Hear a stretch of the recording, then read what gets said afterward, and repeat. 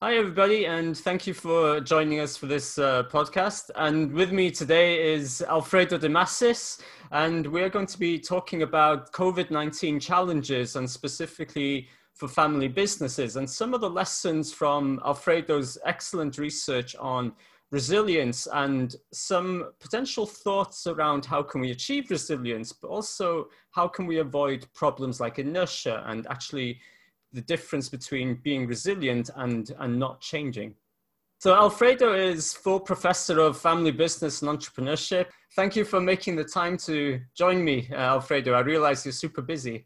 Thank you very much, Matt. It was a real pleasure to respond to your kind invitation, and I'm very happy to be here. Thank you. Yeah, thank you so much. And Alfredo, of course, you're one of the world's most foremost experts on family business and especially on family business innovation. So it's even more brilliant that you can join me today.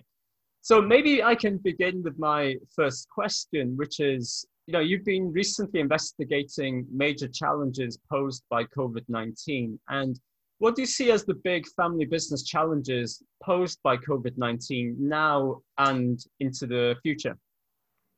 Thank you for this question. Well, of course, we have been witnessing real time as experts, academics, and advisors working with family firms that they are currently struggling with, with some kind of issues. And I would say that the short-term ones are things like, normal cash challenge or issues with the safety among family members and other employees, etc. But if we think a little bit more, long term, and if we think a little bit more about the aftermath of COVID-19, I think that there are 5 really important challenges that are likely to kind of question many of the assumptions that we have in the field. And also, these are challenges that are particularly urgent because unless family business owners, managers, and people working with them for family firms start thinking about this now, they might really come into problems. Mm-hmm. So I have grouped this challenge around 5 main categories. The first one deals with generational transition. And here, my point is this: as you know, as a well-known family business scholar, succession has been so far considered as a long process that needs to be methodically planned and executed. So our view is that succession is a lengthy process that needs to be planned and carefully executed. Now, this pandemic and its economic and health reverberation have been bringing in demographic challenge, an heightened awareness of mortality among family business leaders. And all, because we have been seeing people like business leaders passing away, family members passing away or getting sick. And so this is gradually leading to rapid and unexpected succession. Mm-hmm. So if before COVID, we could still reason around succession as a long process and, where you have the time to develop a proper plan, I think that one effect of this pandemic will be that, succession will be more accelerated. Mm-hmm. And also, probably most of this succession will be unplanned because will happen, suddenly. And so I think here, family business practitioners and also family business scholars cannot avoid to ask themselves, how can I make an unplanned succession work in family business? Under what circumstances is planning a succession beneficial? How can I do now in this new normality that we require new stamina, a new perspective? How can I deal with that? What capabilities are needed to manage this rapid and unexpected succession? Probably the processes are completely different. Mm-hmm. How the awareness of mortality that each of us has been experiencing will affect the motivations to have a succession as well as the ability to do that. For example, we know that one of the biggest issues about succession is what some of our colleagues call the syndrome of letting go. right? The fact that this family business incumbent, the senior generation, is very much reluctant to live, to let the business go because they are emotionally attached to the business. And so, I think there will be a lot to work because we will be facing a massive wave of generational transitions, and this transition will be accelerated. A second important challenge deals with the area of, I would say, internal and external relationships. You have done a lots of work about social capital, so this is about social capital. You are known for your published studies of this topic. And here, what is the key assumption that we had in the family business field? The key assumption is that the presence of a family in a business engenders long-lasting personal social relationships with internal and external actors. There are studies showing that one of the sources of competitive advantage of family firms is in their amazing capability or capacity to build up long-term personal relationships. Some scholars even talk about personalism to indicate this kind of personalized way. Now we know that this pandemic again has been pushing family business actors to practice social distancing, to work from home, to do smart working. What is typically it has becoming a big buzzword, the smart working. And so again, all these new practices that are necessary, and that of course will become also something really very much present even in the new normal after the pandemic, have the big risk of dehumanizing the relationship. So when you do smart working, when you do social distancing, of course, the dehumanization of relationships is a risk.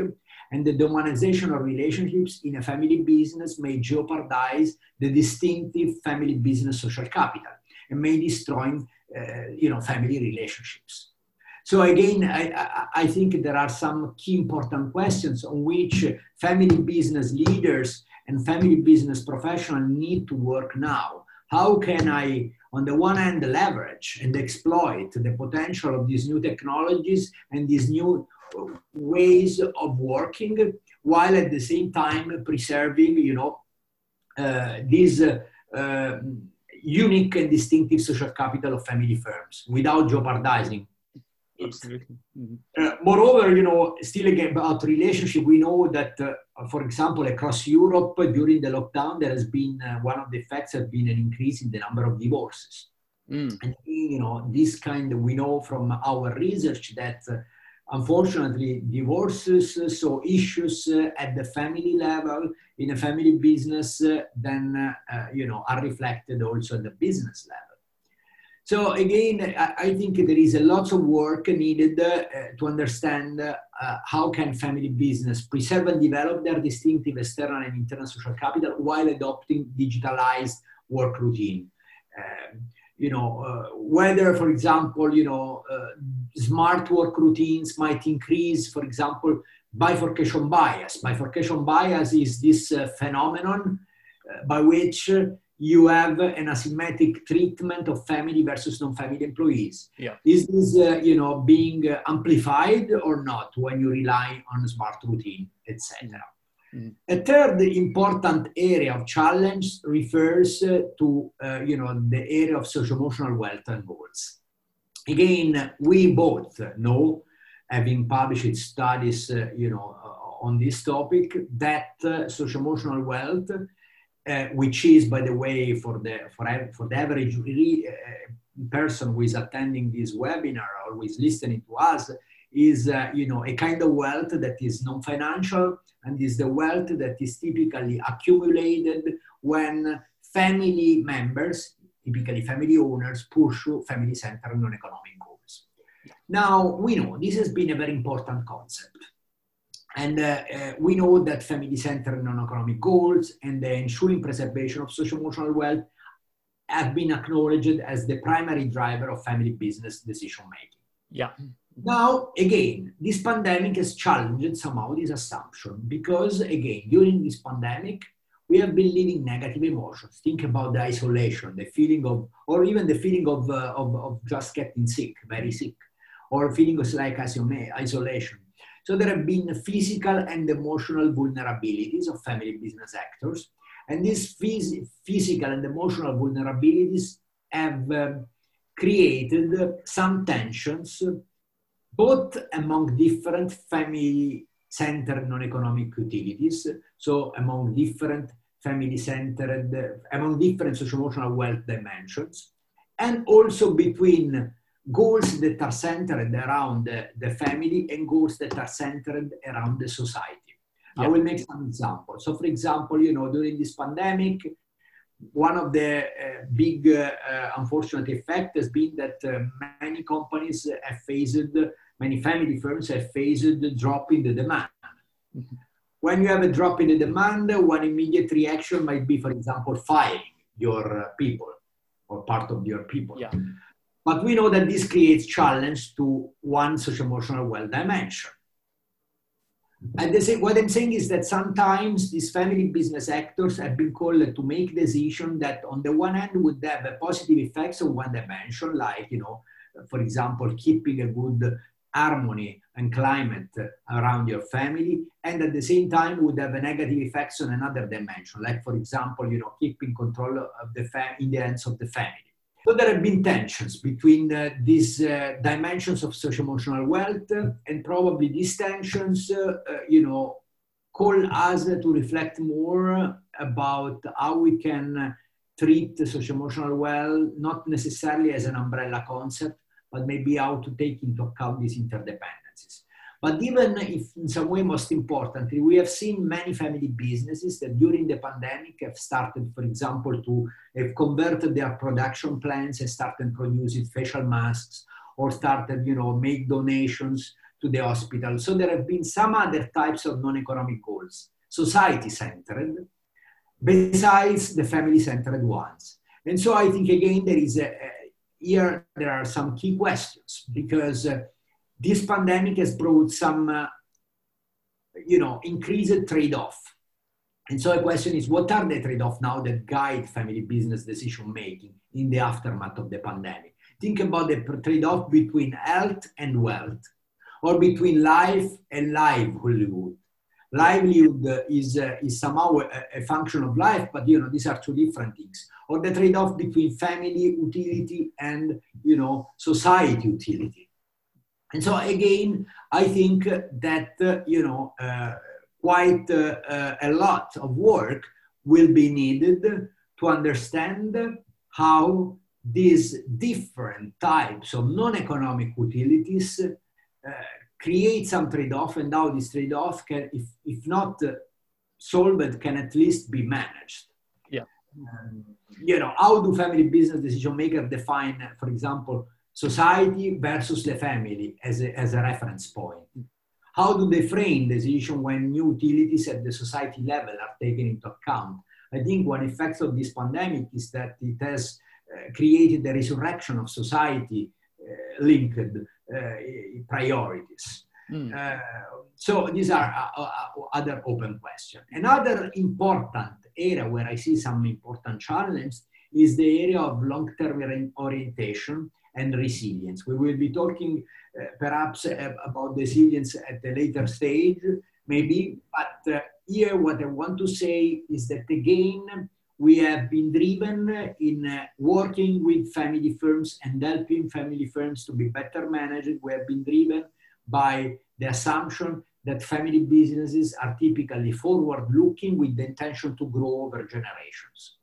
I mean, typically this is the way we looked at absolutely. The family company. Now, again, I think that this pandemic has challenged this assumption, because I believe that, again, the negative future outlook and the increasing uncertainty have led the family business to become more and more backward looking, to become more and more even oriented to survival rather than growth. It is when the current situation is uncertain and turbulent and difficult that you look with positive eyes to the golden age of the past. And so you become even backward looking. And so I think here there is a lots of space for family business actors to reflect and realize what is the role of my family's tradition, of my business tradition, in times of crisis.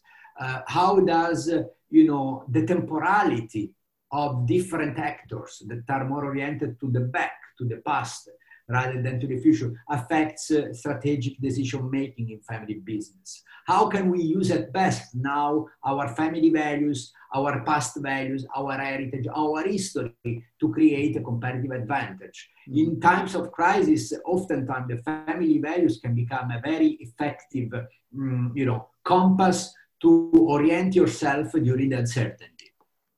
And so again, this is the last, area where I see a challenge. Is the area of patrimony administration, where by patrimony I mean both estate and wealth. And here, as you perfectly know, family business scholars have been so far mainly embracing a management and or a governance perspective when helping family firms. So we have been basically working for and with family firms and in the research arena, with the aim of helping this organization to be better managed and or to be better governed. Why? Because there was, again, another assumption in the field that is that family capital is a patient form of capital.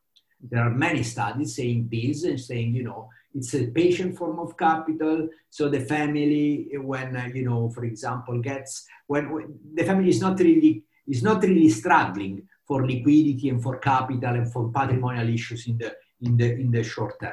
So somehow we as academics have been overlooking asset and liquidity issues.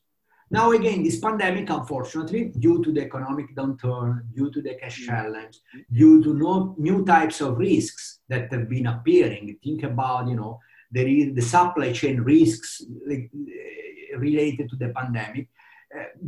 All these factors have increased the salience of asset and liquidity issues for families in business.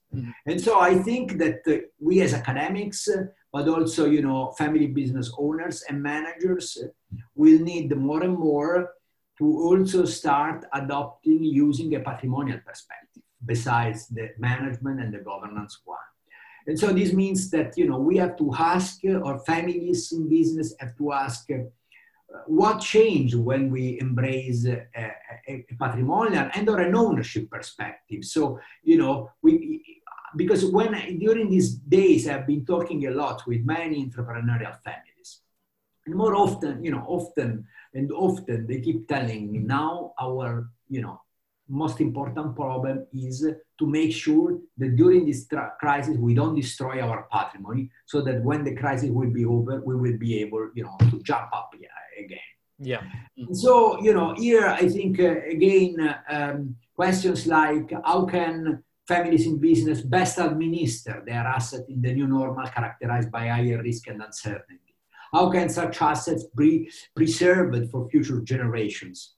Are these new challenges associated with COVID-19 and its aftermath changing the way families in business administer their wealth? Think about impact investing. Think about family firm philanthropy, for example. And also, why do families in business increasingly rely on family offices? We know that there is an overlooked phenomenon, which is the phenomenon of family offices.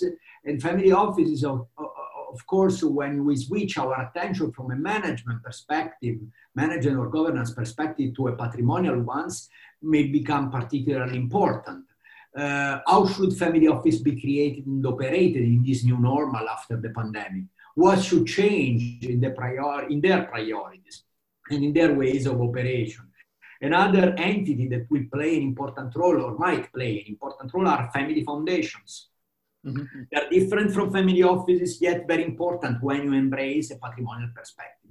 So again, this pandemic and its aftermath is spurring families in business to shift their priorities and also to embrace, to face, to analyze and examine and reflect on a broader set of issues. And these are something, this is something very important, and where a family business owner or manager cannot decide, because either you start working on it, or you will passively be, seeing this. And of course, being passive, typically, it's not a good thing. Yeah. Thank you so much for sharing those challenges, Alfredo. I think while I was listening and digesting those 5 key challenges, it strikes me that there is a lot of interrelationships among them. And sometimes they can create competing consequences. So as you were saying about the concept of generational transfer, that directly ties to ideas of social capital, because if you have the time to plan your succession, you can therefore groom the successors, you can embed them in relationships, they can inherit and take on some of your social capital and your relationships, and have the time to build the trust with those partners as well. And of course, when succession is accelerated, that process of transfer, that process of embedding an individual into the functioning of the business, but also into relationships, becomes that much more difficult. And one of the things that I've seen in the past is relationships can also be inhibiting, in the sense that you can over-rely on past relationships, but those relationships will have been created for a reason. So for example, around the way a business functioned, or external relationships with, say, suppliers or manufacturers, would be directly related to products and services that you're producing. But when you have to pivot and change direction and innovate, it isn't always the case that those relationships carry over, and you think about then creating new relationships. And that's very difficult when you then compound that with supply chain problems, as you just mentioned, because relationships, as we know, are not something that become high functioning from the very beginning. You need to gradually build that trust, build that social capital, and they have therefore consequences for the ability to move quickly and to pivot in that sense. So I think it's interesting to see the interrelationships between some of these challenges. And also, I think your point about goals is also very important, because I think the pandemic has thrown into stark light what we took for granted as goals, what we took for granted as what we either as professionals or even as personal situation want out of life. And that has a big implication for family firms, because it's those kind of thoughts that also steer what they want their business to be and how they want to function. So for example, what you said about, on the one hand, the challenge of protecting and preserving the family, while also having to potentially lose staff, and therefore, the loss of goodwill that may come with that, for instance. And, there's this clear challenge in that respect. Totally agree. I totally agree. You have touched there. You have elaborated more on this, and these are important points, and points that are very much pressing on the agenda of family business leaders. Thank you, Alfredo. Maybe I can move to my second question. And we've been discussing this previously, and you hinted at this a moment ago, that we both agree on the importance for family businesses to become resilient. And one of the things that strikes me, and I read one of your recent blog posts on this, is that resilience is not a state, but really it's a property of a business, of a well-organized, well-managed business. So what do you see as some of the key actions that family business leaders and maybe even advisors can and should take to support or enable resilience? Okay, thank you. Well, I have recently actually conducted, finished, I would say, because it's a longitudinal study, so about a family company that we've been studying for several years, because it's a company that went through 4 different crises. The COVID-19 one, 4 different catastrophic events. The COVID-19 one has been just the last one, but before they had flooding, they had fire. They had some catastrophic events that every time, was seriously threatening the survival of this business. But from each of that, the company, re-emerged quite strongly. And so basically in this study, we were conducting, it's a qualitative investigation where we very much in depth try to understand how this family business organization developed resilience, its resilient capacity. And we learned something important. Let me start by saying that, but for me, being resilience is the ability of a business, of a firm, to persist in the face of substantial change in the business and in the external environments, or the ability to withstand disruption and catastrophic events. So this is also generally acknowledged, I would say, accepted definition. And of course, in the scientific literature, there are some characteristics that are portrayed as being, the typical characteristics that resilient organizations possess, like, a steadfast acceptance of reality, a deep belief of based on strong values that, that life is meaningful, and so, the ability to make meaning out of events, and also an ability to improvise, as some authors say. Now, what did we learn in the specific case of family business? And I think that there are some key, as you asked, the key actions that can be put in place. What we learn is that, first of all, in a family business, you have some actions at individual level, some actions at family level, and some actions at the organizational level. And the actions at three different levels, this is what we learn, are very much related to each other. Indeed, what we produce in this study is a model, if you want, a multi-level model that explains how this organization, in the end, in every phase, each of these catastrophic events, and in the end, developed the resilient capacity. And what is perhaps most interesting is that at the family level, what we identify in our data is that this company was having four main family logics that played a very important role. We labeled this family, one of the first of these family logics, family heritage and legacy preservation. This indicates a strong need to preserve the family's business heritage and firm continuance. So this company was really, working on that. Another logic that at the family level that played an important role was family historicism, by which we mean, this propensity to capture the strong belief that the family's previous history is formative in building survival instinct. A third one is what we call family surrogacy, because we observed that, these family businesses, this family was distilling the need to create a substitute or surrogate family culture within the business. So they were very good at, somehow even artificially creating this culture within the business. And finally, the fourth logic is family emotional investments that shows the family's strong emotional attachment to the business and how it fortified, the business determination to survive.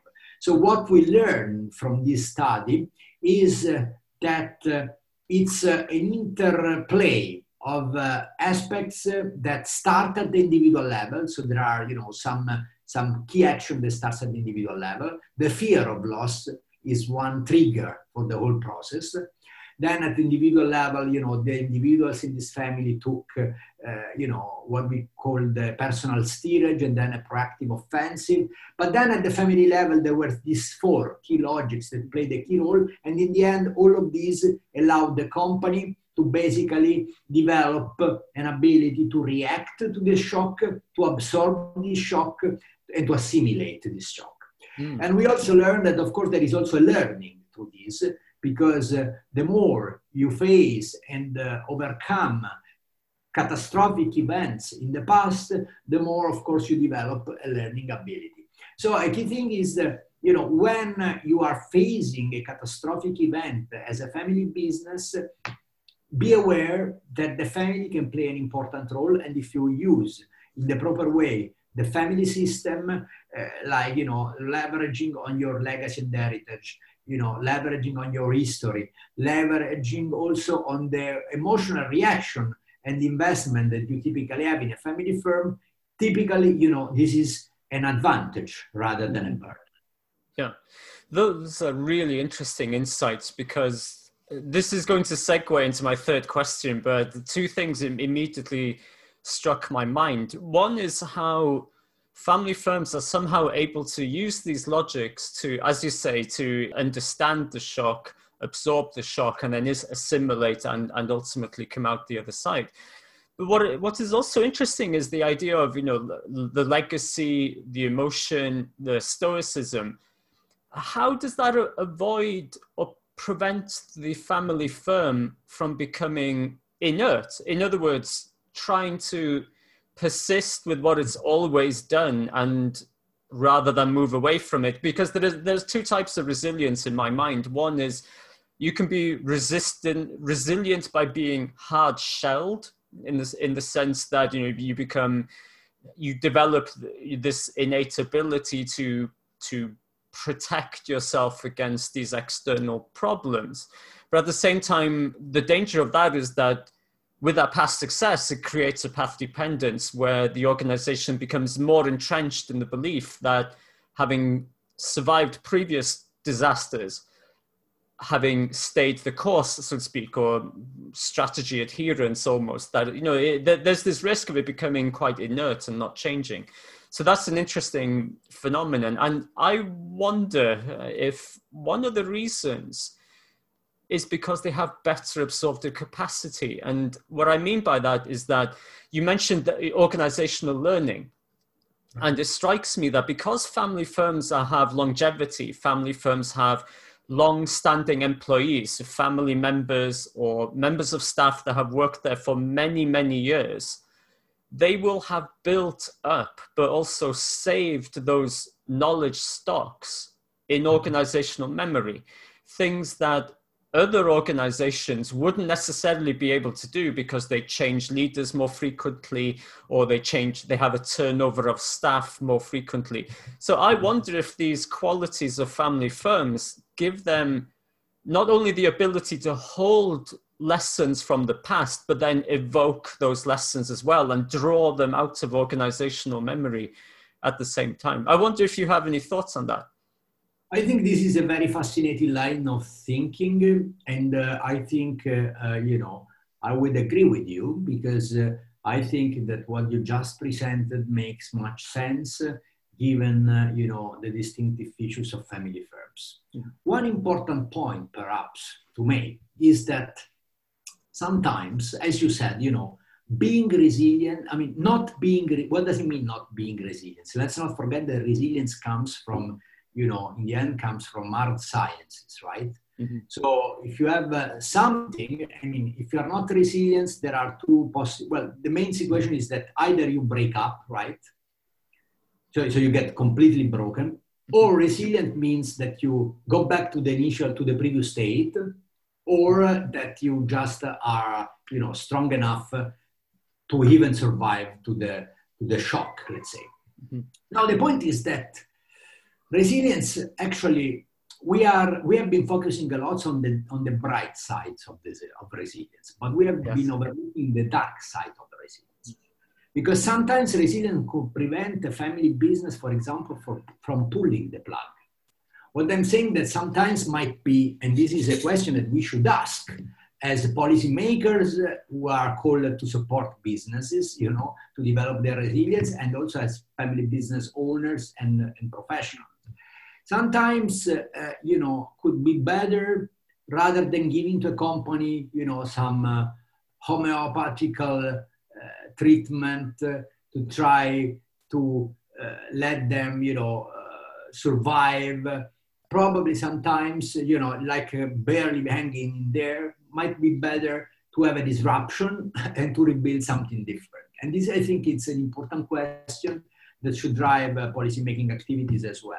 Yeah. So what I think is that we know that every organization, being it a family business or a non-family ones, cannot maintain a sustainable competitive advantage without change and innovation. Mm-hmm. So for sure, innovation and change are needed for any business.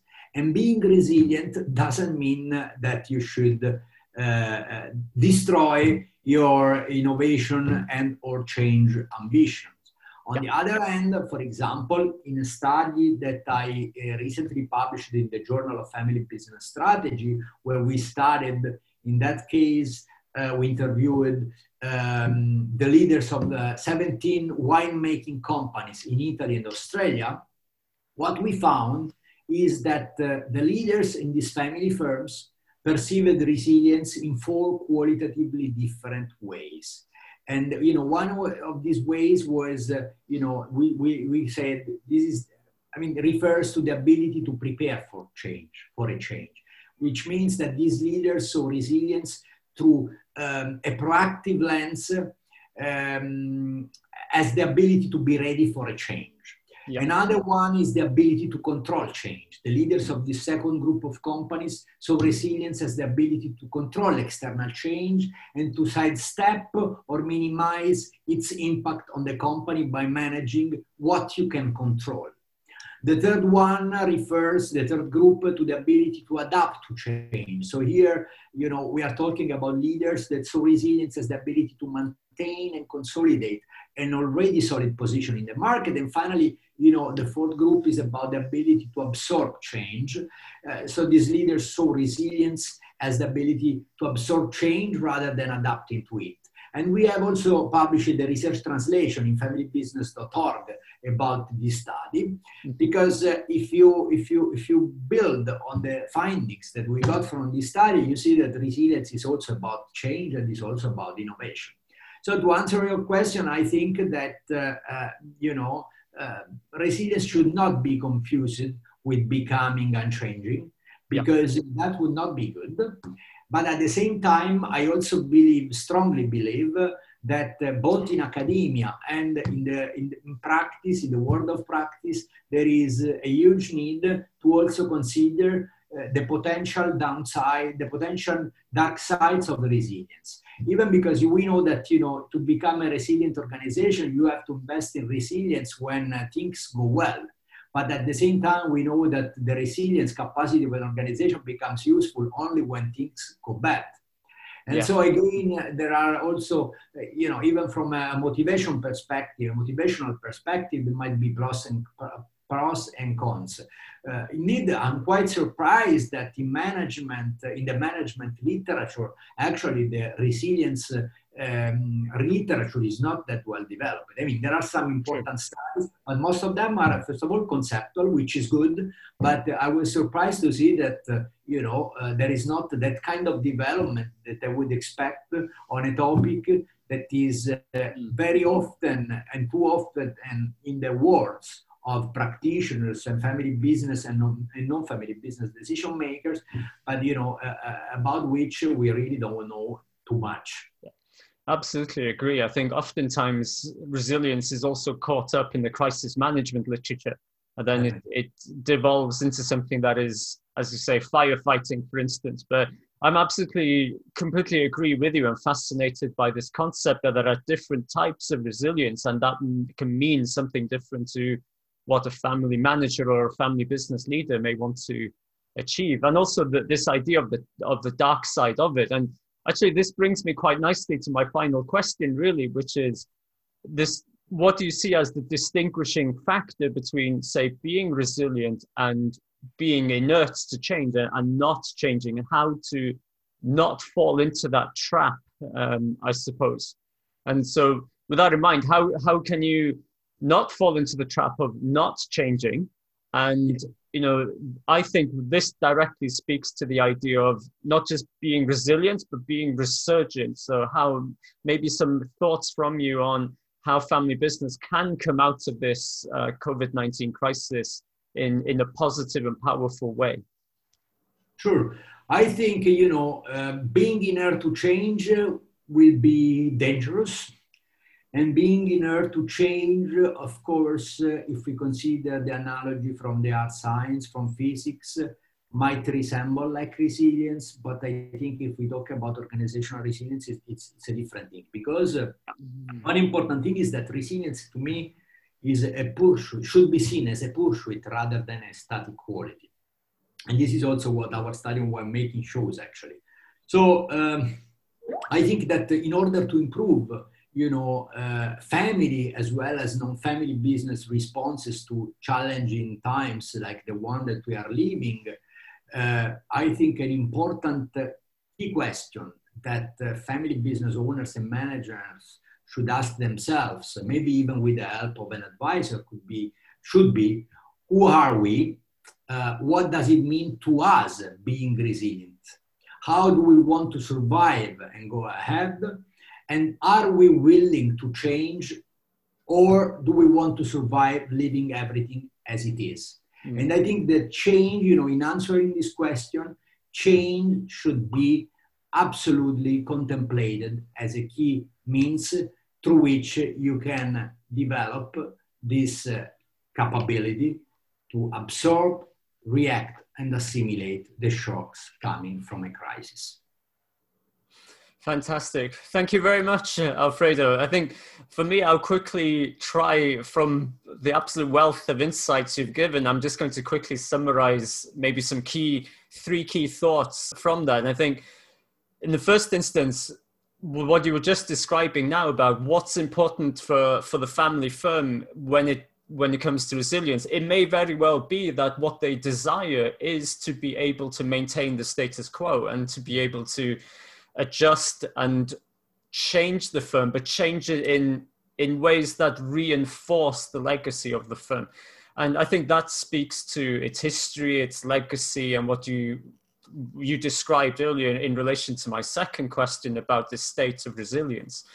And I think that then also marries on to thinking, okay, well, what can we be in the future? So, okay, what we've been in the past and where our tradition is, but can we leverage that to become something new and different in the future? And I think that speaks to two things that we discussed at the very beginning, which is the role of succession and perhaps the role of next generation members in infusing fresh ideas and maybe fresh potential directions for where a family business could go.